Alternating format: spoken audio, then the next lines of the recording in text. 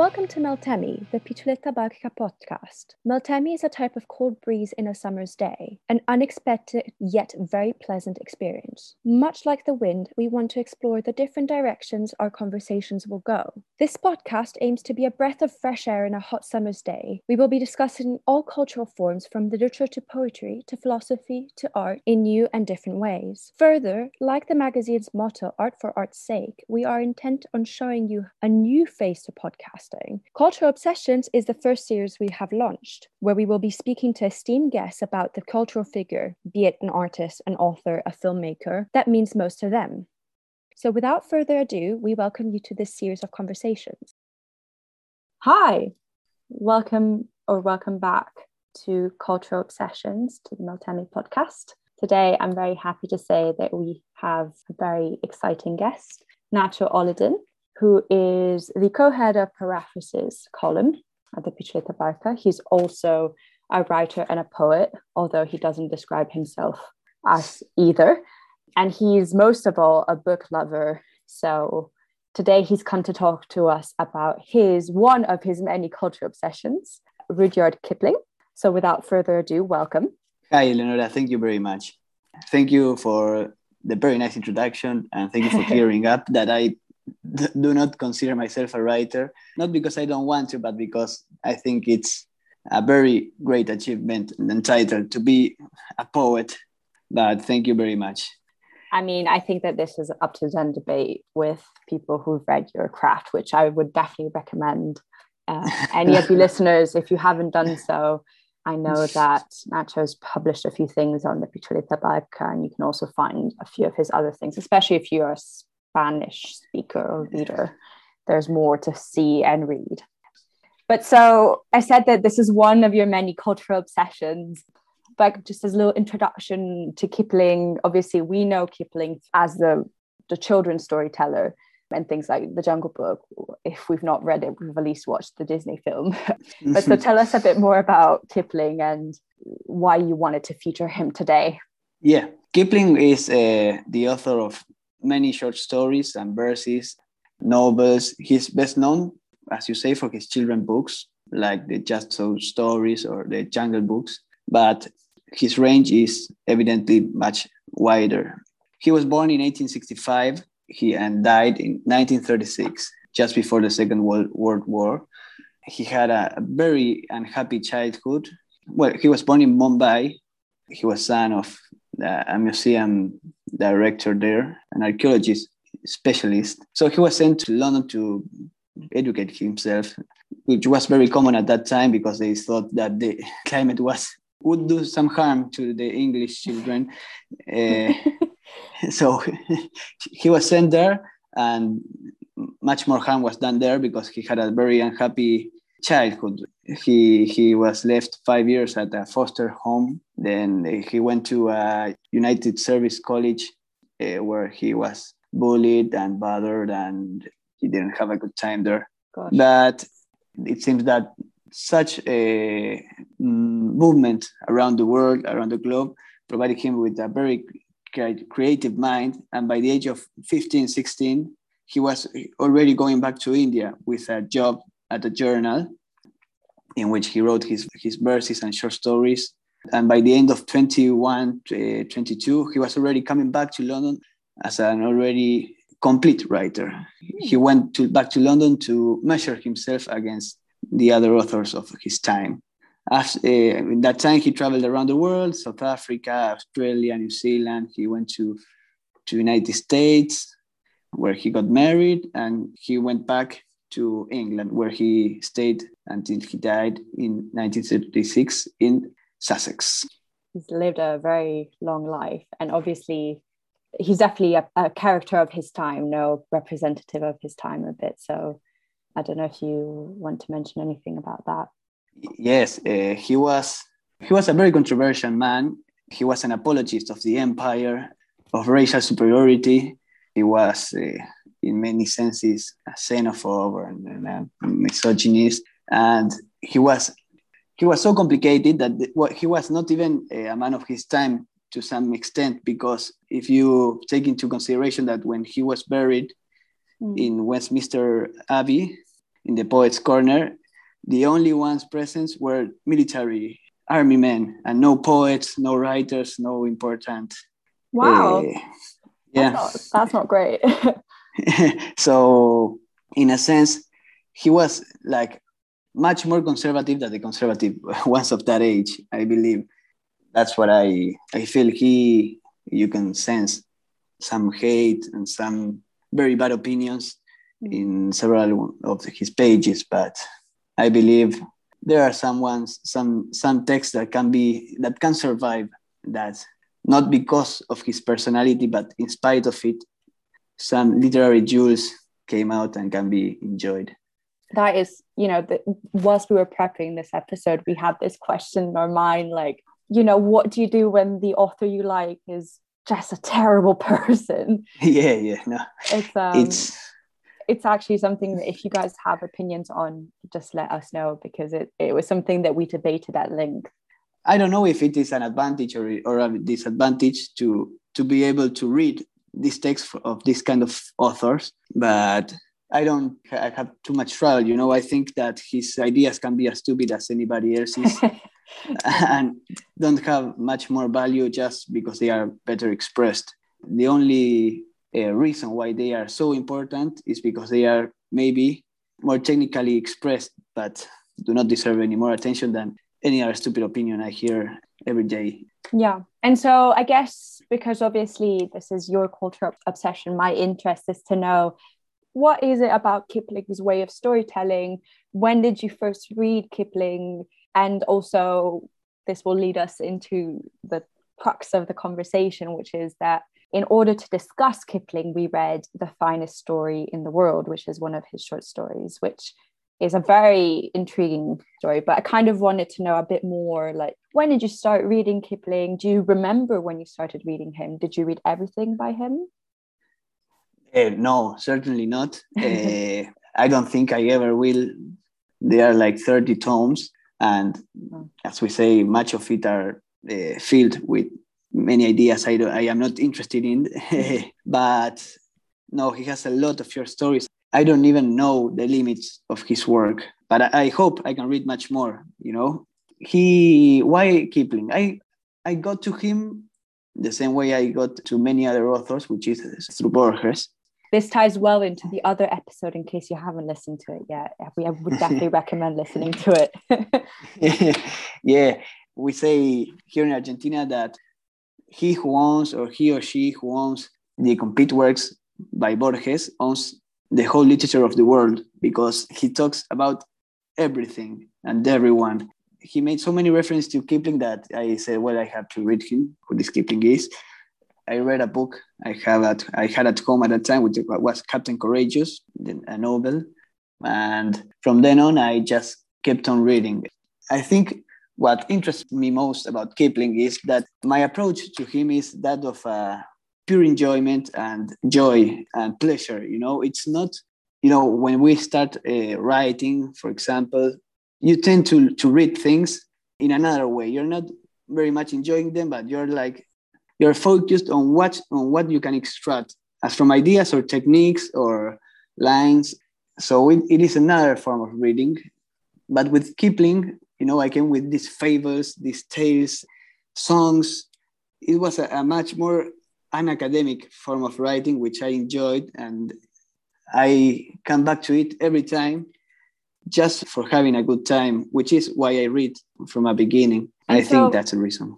And so when did you, because obviously you talked about Borges, do you have more or less a timeline as to when you started? Were you in your teenage years? Or, I'm guessing, as you said, Borges came first. When did you discover Borges, and when did you discover Kipling? Was it in your formative years or later on? Well, Borges, it has been always in our life. It's like Maradona. In Buenos Aires, you're born and all you hear is Maradona, Borges, Gardel in tango. So it's like always going around there. There are always references to his short stories, to his poems. He's involved in political discussions. So I really don't remember when I first read Borges, but the first important readings of Borges were, of course, in school at the age of I believe it was 14 when we first read him. And I think I got to Kipling by 16. So he's been with you for a while now. Yes, very much. And I haven't read so much from him in spite of the years because his books are not so easily got here in Buenos Aires. Also because I think you cannot exhaust the readings on his short stories, you know? Right.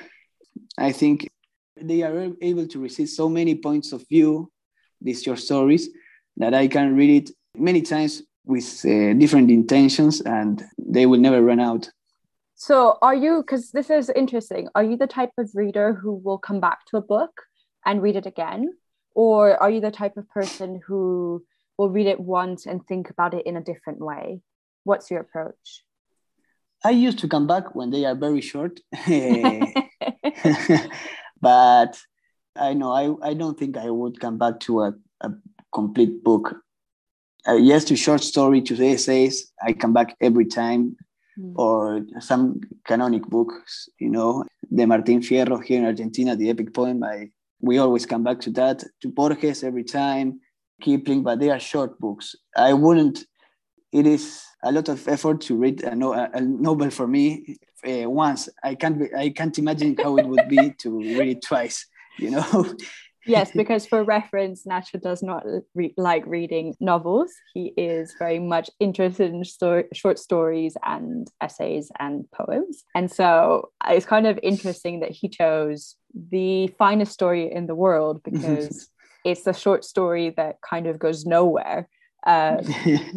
So if you want to introduce that, because I would say you might not want to read everything by Kipling, but I would say that this is a very fun read. You know, I read novels. I read one last week by Pérez Galdós, which is a Spanish novelist, great one.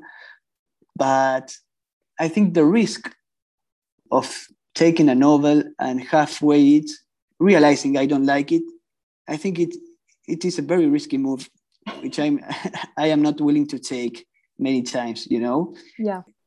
I have a constant fear of not being able to read many books I wish to read. So I think I need to take a book, and if I don't like it, I leave it and take another one. I think that's the reason. But I don't think novels are bad, although I prefer in some technical ways the short story. Mm-hmm. But I think they are just not for me. Maybe at this time of my life, maybe some years from now when my ideas change or my times change, mm-hmm. I will be enjoying Russian novels. And so why did you choose The Finest Story in the World? Would you like to tell us a bit more about that? Yeah, because I think it summarizes in some sense what I enjoy of reading, and it summarizes Kipling's profile as a writer and as a literary thinker. Mm-hmm.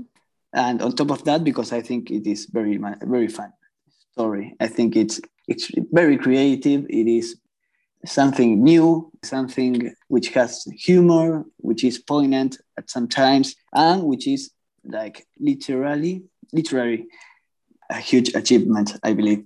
And so the short story starts with Charlie, right? And he goes to Kipling, the narrator. Am I correct? Yeah, it's about Charlie, a young bank clerk who wants to be a writer and comes to the narrator, who is supposed to be Kipling. This boy Charlie has some notions, he says, which when we listen to those notions are extraordinary, like they are incredible notions. And the narrator Kipling says, "Oh my God, how does he think of this?" So it's about the boy trying to write the stories down and seeking advice from Kipling. And the story is about Kipling realizing that the boy is remembering past lives, and he doesn't want him to realize this fact, nor him falling in love, because Kipling said that if the boy fell in love, he would forget about the creation of short stories and about these tales of the past. Yeah, because I guess in a way he would be creating memories, and therefore the past wouldn't have any place in that space. Yes, exactly. Yes, and because there's this sense of the literary compromise, responsibility. There's this sense of sacrifice to literature, which the voice doesn't care about, as we will see in the story. Well, I think this is really interesting because there's a kind of a parallel that we can draw here, because you've talked about the joy of reading and the non-academic type of reading. And obviously, because you think as a writer as well, even if you may not consider yourself one, if you read things in terms of like trying to get ideas for what you want to write, the fact that you would choose a story that has like a character that has a story and that's just pure joy and is young and kind of naive, and then you have the narrator in the background, it's kind of very relevant to your life, no? Yes.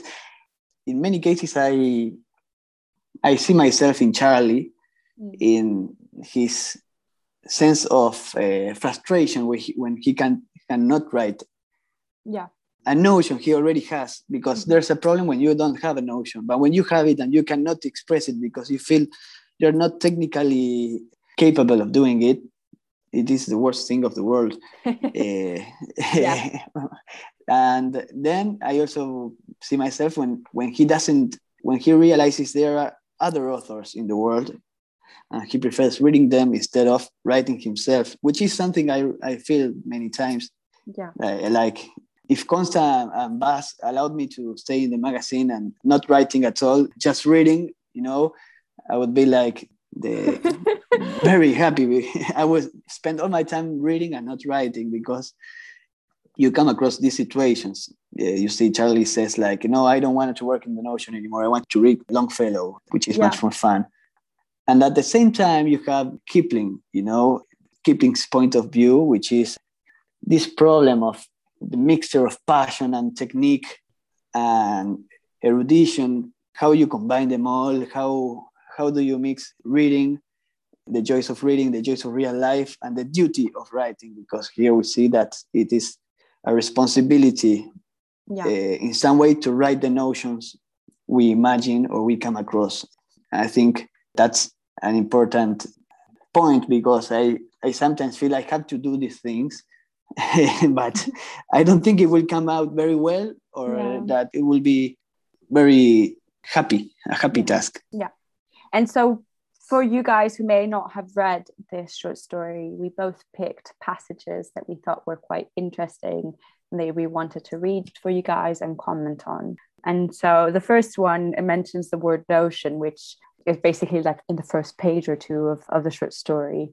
And it's basically the idea of ideas, right? The ideas of things that you'd want to write about. And so the quote reads, "I have a notion in my head that would make the most splendid story that was ever written. Do let me write it out here. It's such a notion." There was no resisting the appeal. I set him a table. He hardly thanked me, but plunged into the work at once. For half an hour, the pen scratched without stopping. Then Charlie sighed and tugged his hair. The scratching grew slower. There were more erasures and at least ceased. The finest story in the world would not come forth, which is just like, it's such an amazing way to start a story, isn't it? Yes, it really is. And it is, as I tell you, it's like you are not able to grasp it technically. I feel like it's like so passionate from the narrator, I believe. It's also quite funny, isn't it? Like, it's very ironic. Yes, it's like he's talking about writer's block, basically. That's an idea of the short story. What do you think? No, I think you're right. I think it reads to anyone who's ever tried to write anything in terms of academic writing, or even, I guess, like creative writing. You definitely sometimes just doesn't happen, does it? Like, you just sat there and despair. Yes, and I think it's interesting this idea of the literature as a craft, because he says it's the pencil for Kipling, or the pen. In this case, the pencil is like the tinsel for the sculptor, The scratching grew slower and he needed a table where to put himself. He always makes this reference to in every of his short stories and his autobiography. There's a passage in his autobiography, in Something of Myself, in which he alludes to his ink holder in which he filled his ink. And he carved all the name of the short stories in that thing with a knife. So there's this like ancient idea of the storyteller and the fable and the fables and the gathering around the fire kind of story, you know, which I really enjoy in Kipling. And this is like the first hint of that in the story, you know, where Charlie needs to go to Kipling's house because he hasn't space, and Kipling sets him a table and the pen scratched without stopping, which is like as if he was carving something in wood, you know, and he's sighing. Charlie is like, he's not really enjoying this task of writing, but it's his responsibility to put to ink the notion he has in his head. Yeah. When was this story written in terms of Kipling's career? Was because obviously Charlie's very young, so there's an idea of youth in that. So reflected on in his life exactly. as well. Yes, exactly. I think Kipling sees very much of himself in Charlie, in the things he did and in the things he did wrong too, I believe. The story is from 1890, 1891 published, so I believe it had to be written earlier. Kipling was very young. He was 24, more or less, when he wrote it down. I imagine he thought of the notion earlier before writing it. We're talking about a really young Kipling, and at that time of his life where he wrote incessantly, because he moved from India to London and later to Vermont, United States. In India, he listened a lot to the advices of his father and his mother, which knew a lot about literature and which provided a lot of Kipling's most famous verses. And once alone, he wrote whichever he felt best. There was an intellectual filter. Being an alone young man in a big city, you know, because he didn't know anybody. He wasn't, in the scholar sense of the word, a thinker, you know. Yeah. He was this type of passionate, imaginative man, not even a writer, you know. Yeah. He was a storyteller in that sense. And I think this is a very good image of Kipling's young time as a writer. Yeah. And I guess because you've obviously talked about joy and the joy of reading and the joy of writing, and you kind of alluded to this. And obviously, you know, for anyone who has studied French literature, you may have heard of like Barthes and the joy of the text, which seems like, you know, the whole concept of reading for pleasure and the kind of writerly and like what kind of book you would read and what kind of pleasure you might get from it. And I think that it's kind of apt when we're talking about this, because obviously there's a lot of sense of like pure joy and pure bliss of reading, right, that you wouldn't get in academic style writing. Definitely, yes. I think Kipling made those forced readings like intellectual necessities. He would never portray it in his text, you know. I think he wanted everyone to stay with that sense of pure joy of text. Well, I think it is interesting, you know, if you go to Batesman, which is a museum of Kipling's last house in Sussex, you see the library there, and he didn't have important books. He had travel diaries, he had geography textbooks, geographical manuals from which he extracted his ideas, but he never ever went through, I think, a critical theory book, you know, a philosophy of language. I don't know if I don't think he would be able to read it at that time, maybe, but he wasn't interested in that. And he wouldn't have allowed anyone to force themselves to do that, I believe. Yeah. And so I guess I kind of wonder, because obviously, so this is a spoiler alert, the finest story in the world kind of gets ruined because Charlie falls in love, and so it never gets written. And there's something kind of amazing about this short story that ends up in this nothingness, right? Because you go through this whole journey and nothing comes of it. And I was wondering, what is it specifically about this short story that, you know, that makes it a good short story for you who likes short stories? What is it that makes it Ooh. particularly amazing, if you have an answer to that? Well, I think it is this sense of looking at, like peeping into another world entirely, completely. That's what I love of short story. But in this sense, I think it is the most intense example of that. You know, you're looking through the ages, literally through centuries of distance in some pages. I think that's what I like, you know, and what I like about every of Kipling short stories. You are knocked, as you say, the story ends in nothingness, and you are struck with that sense of what's past is past now. I must read it again. I think, as you say, as we said earlier, like this short story cannot be read completely, and you cannot exhaust the interpretations of this text. I don't know, we talked about many things which are applicable to maybe the same sentence, you know? Mm-hmm. And that taken to the text, to the whole complete short story, is an amazing range of interpretations. Also, what I'm most interested in this is the idea of short storytelling, the idea of craft, this sense of autobiographical fiction, which is at the same time a literary essay, which is a criticism to some of contemporary ideas. And on top of all is, I think, the talent of the writer. There are passages in the short story which I think they are like amazing. Mm-hmm. That's maybe why I come back to it every time.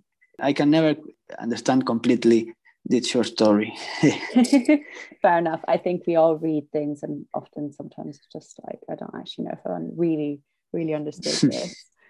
And so in terms of like managing language, and I guess kind of showing his skill, which you admire a lot in this, with this short story, you chose a passage that you thought was particularly striking and interesting, right? And so it's when Charlie is still trying to master writing, and before the narrator / Kipling takes over the writing of the story and relies on Charlie to actually tell the story. And he says something like, this is what Kipling, the narrator, states: he rhymed dove with love and moon with June, and devoutly believed that they had never so been rhymed before. Which kind of, it's really funny, isn't it? Yes, I think it is really funny.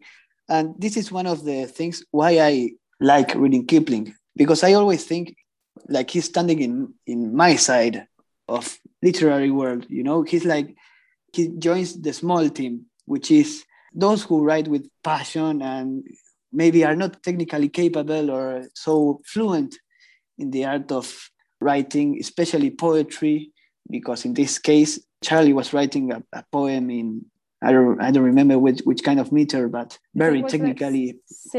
16? No. No, the sestina was a. Oh, never mind. Another one, which, well, that's the thing he does. Kipling was able to write in sestina, for example.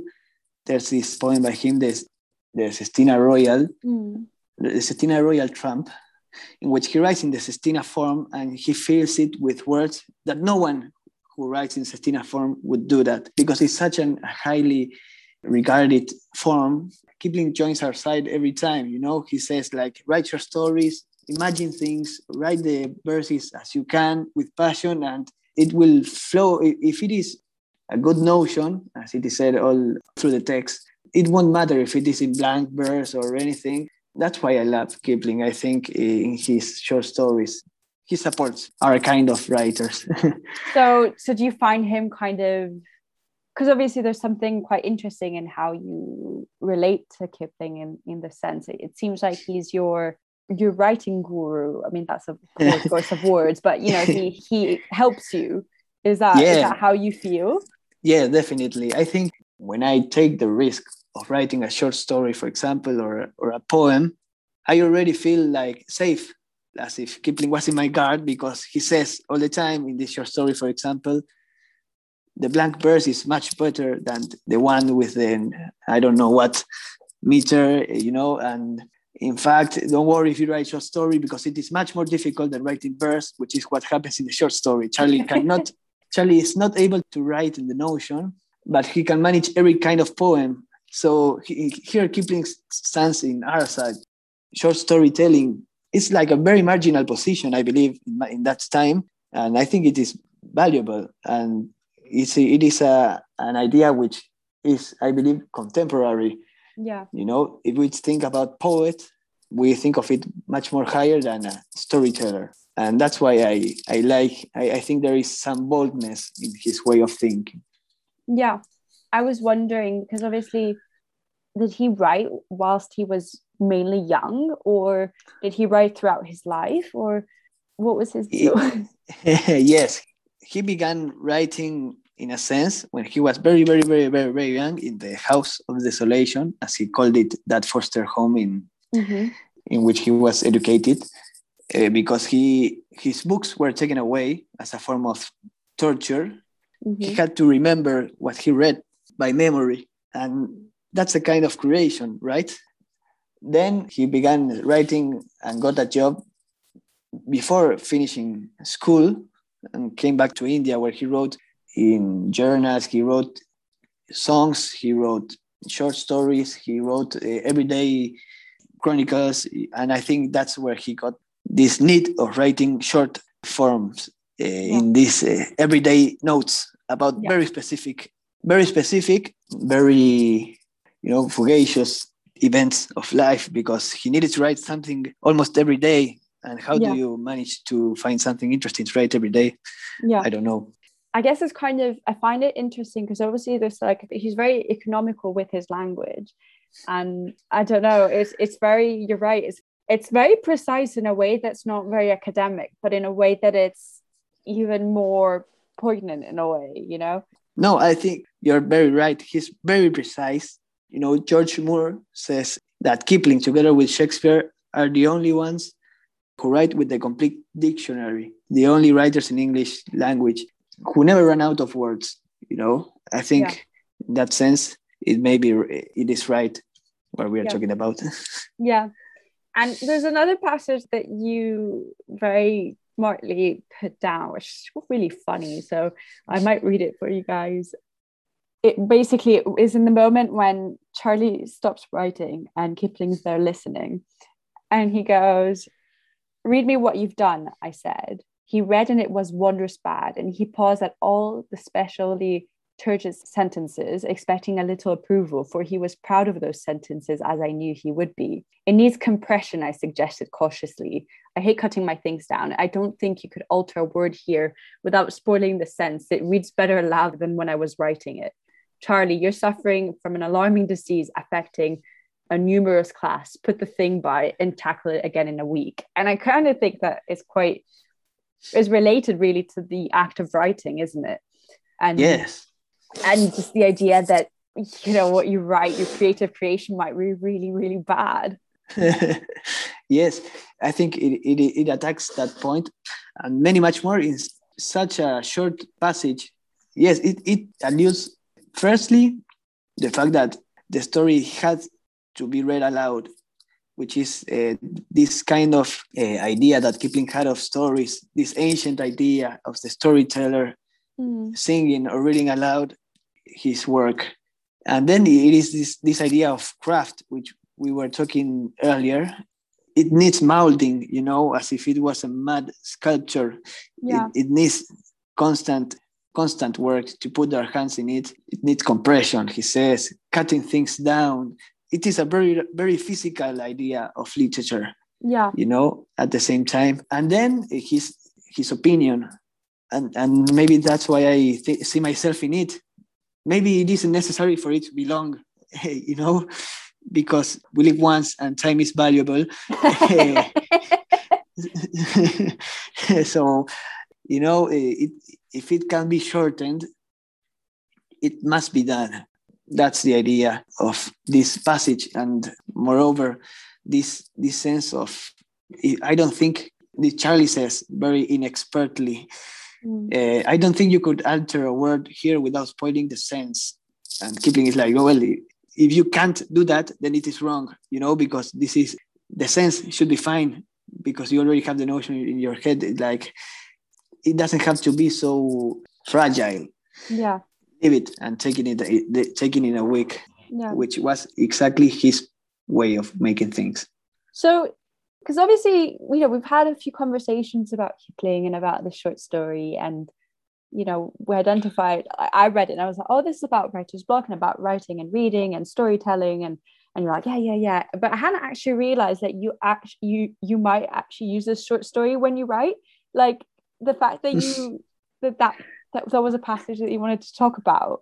It seems like, kind of like Umberto Eco's, How to Write a Thesis, the text that he wrote about that. It seems kind of like he's got that kind of role for you, the rules of writing. Yes, I think so. Or Calvino's Why to Read the Classics. How. Well, this is what I meant. There surely are manuals about how to write, how not to worry about correction, how to attack notions, many of those kind. And Kipling puts it all in a short story. So yes, I think it has some kind of didactic meaning for me in that sense. I think that it occurs with all of the authors which we enjoy most, but this particular short story, I think it does. It is my tablet of the rules. Yeah. Yes, I think you're right. And so we've mentioned this, but actually hasn't gone in depth. Kipling wrote poetry, and I guess, like, as you write poetry as well, what do you think of Kipling's poetic writings? I don't think of him as a genius in either or in poetry, but I like his stance, as I said before. He picks our side when writing poetry. He writes ballads to be sung in public and not to be put in an anthology of great writers of the world. No, he publishes in the diary, in the journal, and expects someone somewhere to be reciting them and to singing them in memory in a popular way, which is, I think, the highest achievement one can have as a writer, which is to be popular. Yeah. I think in that way he was incredibly successful in being popular. I don't think it was a very nice population in that sense, but in that time precisely, no, I don't think of him highly as a poet as I enjoy him as a storyteller. Obviously, in this short story, you have Charlie who tries to write poems, and I was wondering, because you wanted to read the final poem that he writes before he meets the girl, and then all of his talent disappears. So if you want to read it, then that'd be wonderful. Perfect. Thank you. Yeah. The final poem Charlie writes, which is the one that blocks him eternally of that notions he had. It is one of my favorites, paradoxically, because I just said I didn't like much of Kipling's poetry, but this one, it is one of my favorites. It is the one Charlie writes in the most romantic way, in the sense of like an abrupt entrance of feelings and thought, like in a very fluent way he writes it, and the narrator is completely astonished, like this is nothing like the last poems he gave me, in which he was worried about the rhyme and about the metric. I think it is, I can read it if you want. Yes, please do. But I love it. It says, well, in this case, so I can, it is clear. The story ends with Charlie falling in love, which was the principal fear the narrator had, because that would block him completely of writing the notions, writing the finest story in the world. That's what happened. Charlie says, "Hey, I wrote this, and this is the poem. Let the sullen boulders hear my cry and rejoice, though they be but stone. Mine, I have won her, oh good brown earth. Make merry, this heart on spring. Make merry, my love is doubly worth all worship your fields can bring. Let the hymn that tills you feel my mirth at the early harrowing. The day is most fair, the cheery wind hallows behind the hill, where he bends the wood as seemeth good, and the sapling to his will. Riot, O wind, There is that in my blood that would not have this still. She gave me herself, O earth, O sky, grey sea. She is mine alone. Let the sullen boulders hear my cry and rejoice though they be but stone. Mine, I have won her. O good brown earth, make merry. This heart on spring, make merry. My love is doubly worth all worship your fists can bring. Let the hymn that chills you fill my mirth at the early harrowing. Red cloud of the sunset, tell it abroad. I am victor. Greet me, O sun, dominant master and absolute lord over the soul of one. Like, I think it is one of the most, I love it. And what is it about it you like? This sense of ingenuity, of the voice, it's an idea I like a lot in poetry. You can find it, I don't know from who, I don't remember the poem, but he has a similar idea. Or another one I love about Johnson. He says, old Timothy, if he realized that the whole world was in the arms of the woman he loved, he wouldn't have conquered the world. I think it is a very nice idea. And I love it that love blocks him in a literary way, because in the end, love was most important. Real life experience was more important than the literary task. That was a clue for Charlie. I think that is a nice idea. It talks about poetry as enjoyment. I think he gave up all the beautiful notions he had, the finest story in the world. He gave it up for love, in a sense. And I think the narrator understands it and is okay with it. And do you think you read Kipling, therefore, as a bit of a romantic? I mean, obviously the ending is there's a very funny tinge to it, right? That like the best story in the world wasn't written because the guy fell in love and therefore it disappeared. But yes. Do you read it as kind of a romantic ending? Do you read that kind of, because obviously that kind of storytelling can go flat, it can just end up being, for example, we were talking about this, The Aleph by Borges is one of the short stories that's kind of resembles this one, right? Yes, I think you can track The Aleph down to Kipling totally, down to The Eye of Allah, logically, which is a short story of monks looking through the hole of a microscope. And this one, the finest story in the world, I think can be tracked down. I think this is it is very subtle, the ending, but I think it is like it strikes me a little bit emotionally, because I sense that Kipling throughout his life could not do anything more than obey his faith of writer. He wasn't conquered by love the way Charlie was. He got married, but was a very unhappy marriage, and he suffered the loss of two of his daughter at an early age, and then his son, and then he was pretty much hated by everyone. But I think that he felt that the only thing he could do was writing, and from his actual point of view, not the narrator, but the writer, it is a positive image, that of Charlie. He who can be able to go through life and forget the literary faith, destiny, the task, the responsibility of the writer, the suffering of the crafter, and all of that. I think that's kind of the final message, which I like, right? Yeah, honestly, it's really fascinating to hear you speak about this. I think there's so much about this short story that has a lot to do with what you enjoy when you read and what you look for in books and what you look for in writing, which I think it shows really that you've thought about this, because obviously sometimes we don't really think about why we like something so much, but you really have thought about, you've deconstructed the story in a way to reflect what you think of, what to do when one writes, which I think is fascinating. I mean, I haven't done that.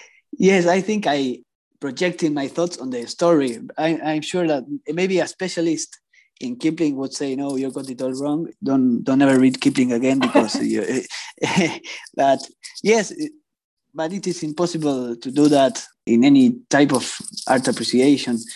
I said at the beginning that one tends to read accordingly to what one wants to write, you know. Mm-hmm.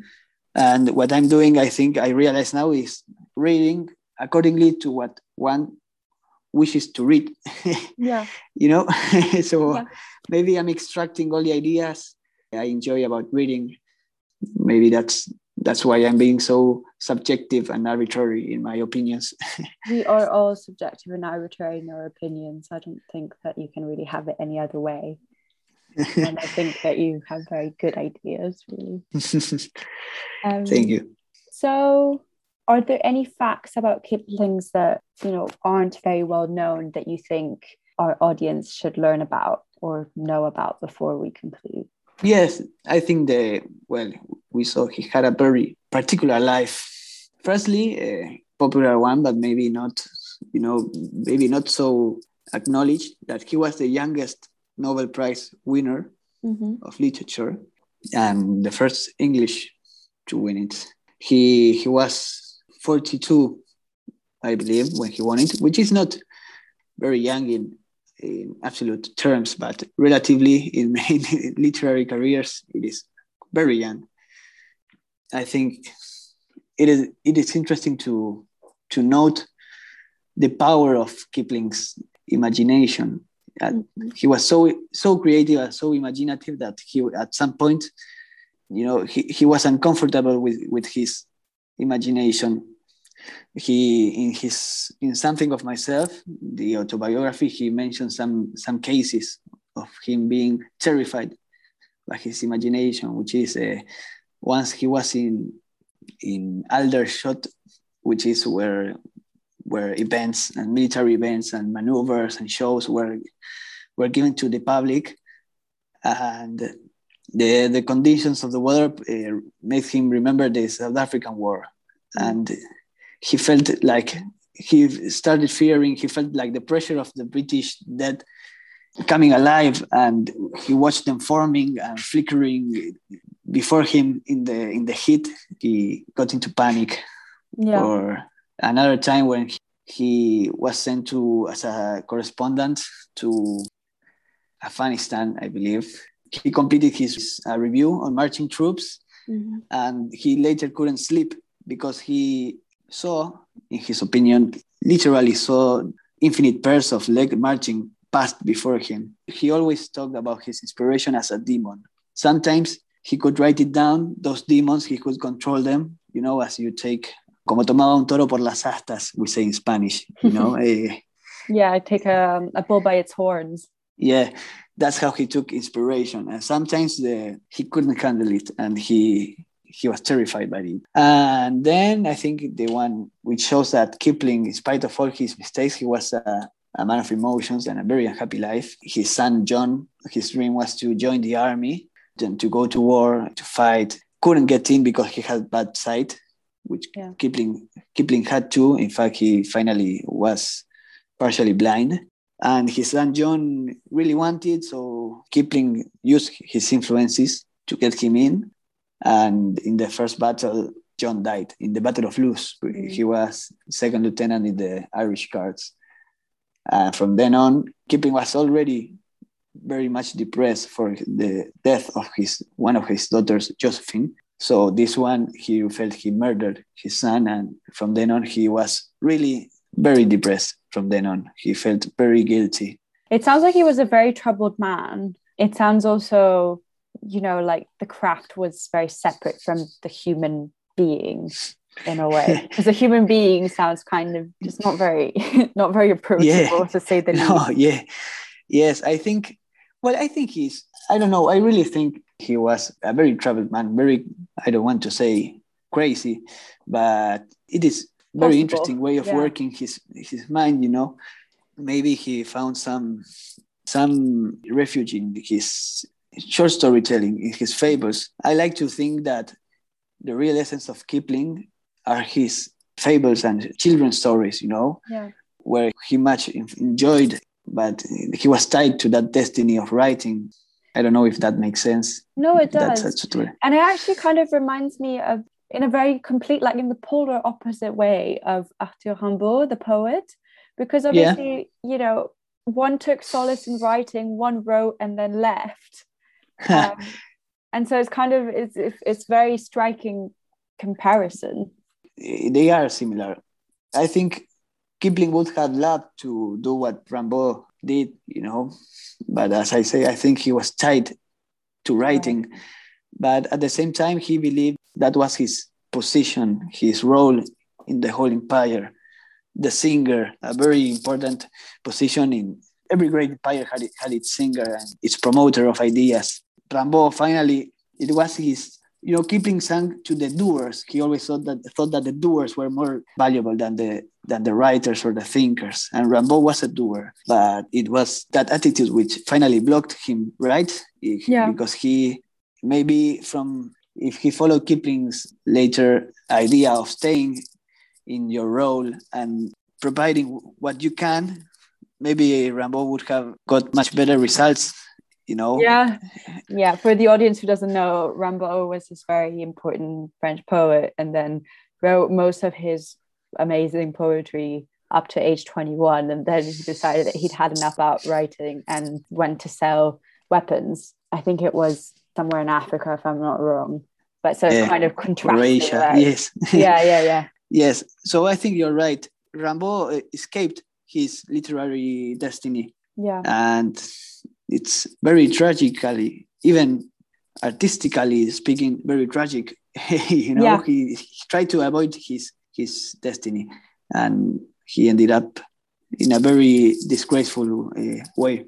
Well, Nacho, it's been absolutely fascinating to listen to you talk about your love for basically language and stories. But before we let you go, I was wondering if there had ever been a book or film that you've never managed to finish, but that you've come back to. Well, book I never managed to finish, Cortázar Hopscotch, Rayuela. I tried several times, but I still prefer his short stories. Yeah. And I fell asleep many times in film, you know. There's a lot of Godard I cannot manage to finish. I don't think you're alone. Yes, I don't. There was a time I could, and I saw several films of Godard, but I was forced by my wish to see Godard. I was forced to go through it. Now, if I don't like it, I take it off. So I think maybe that. Another novel is Adán Buenos Aires here in Argentina, a novel named Adán Buenos Aires, which is like a Titanic over, and I don't know anyone who has managed to finish it. I tried several times, really. Yeah. No, I know what you mean. It's really difficult. I really like your approach of, if you don't like it, you stop. We're reading what you feel like in that moment, because I think that makes a huge difference in the activity of reading, and it keeps it enjoyable, as you said yourself. But that's it for now from us. Bye. Thank you very much. Bye, Leonora. Bye.